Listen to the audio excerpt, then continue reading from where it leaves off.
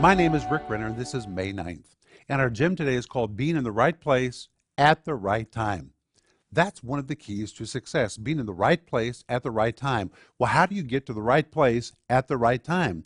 We have to be led by the Spirit.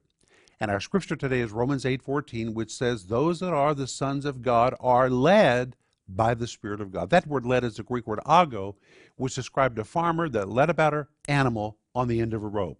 He tugged on the rope, he pulled the animal, and the animal didn't resist, but the animal faithfully followed. That's the word led used in Romans 8:14, which tells us if we're going to be in the right place at the right time, we have to let the Holy Spirit lead us. We have to be sensitive to his tugging, to his pulling on our heart, and faithfully following him without resisting. That's what it means to be led. And if you're led by the Spirit, you'll always end up at the right place at the right time. That's what I want you to think about today.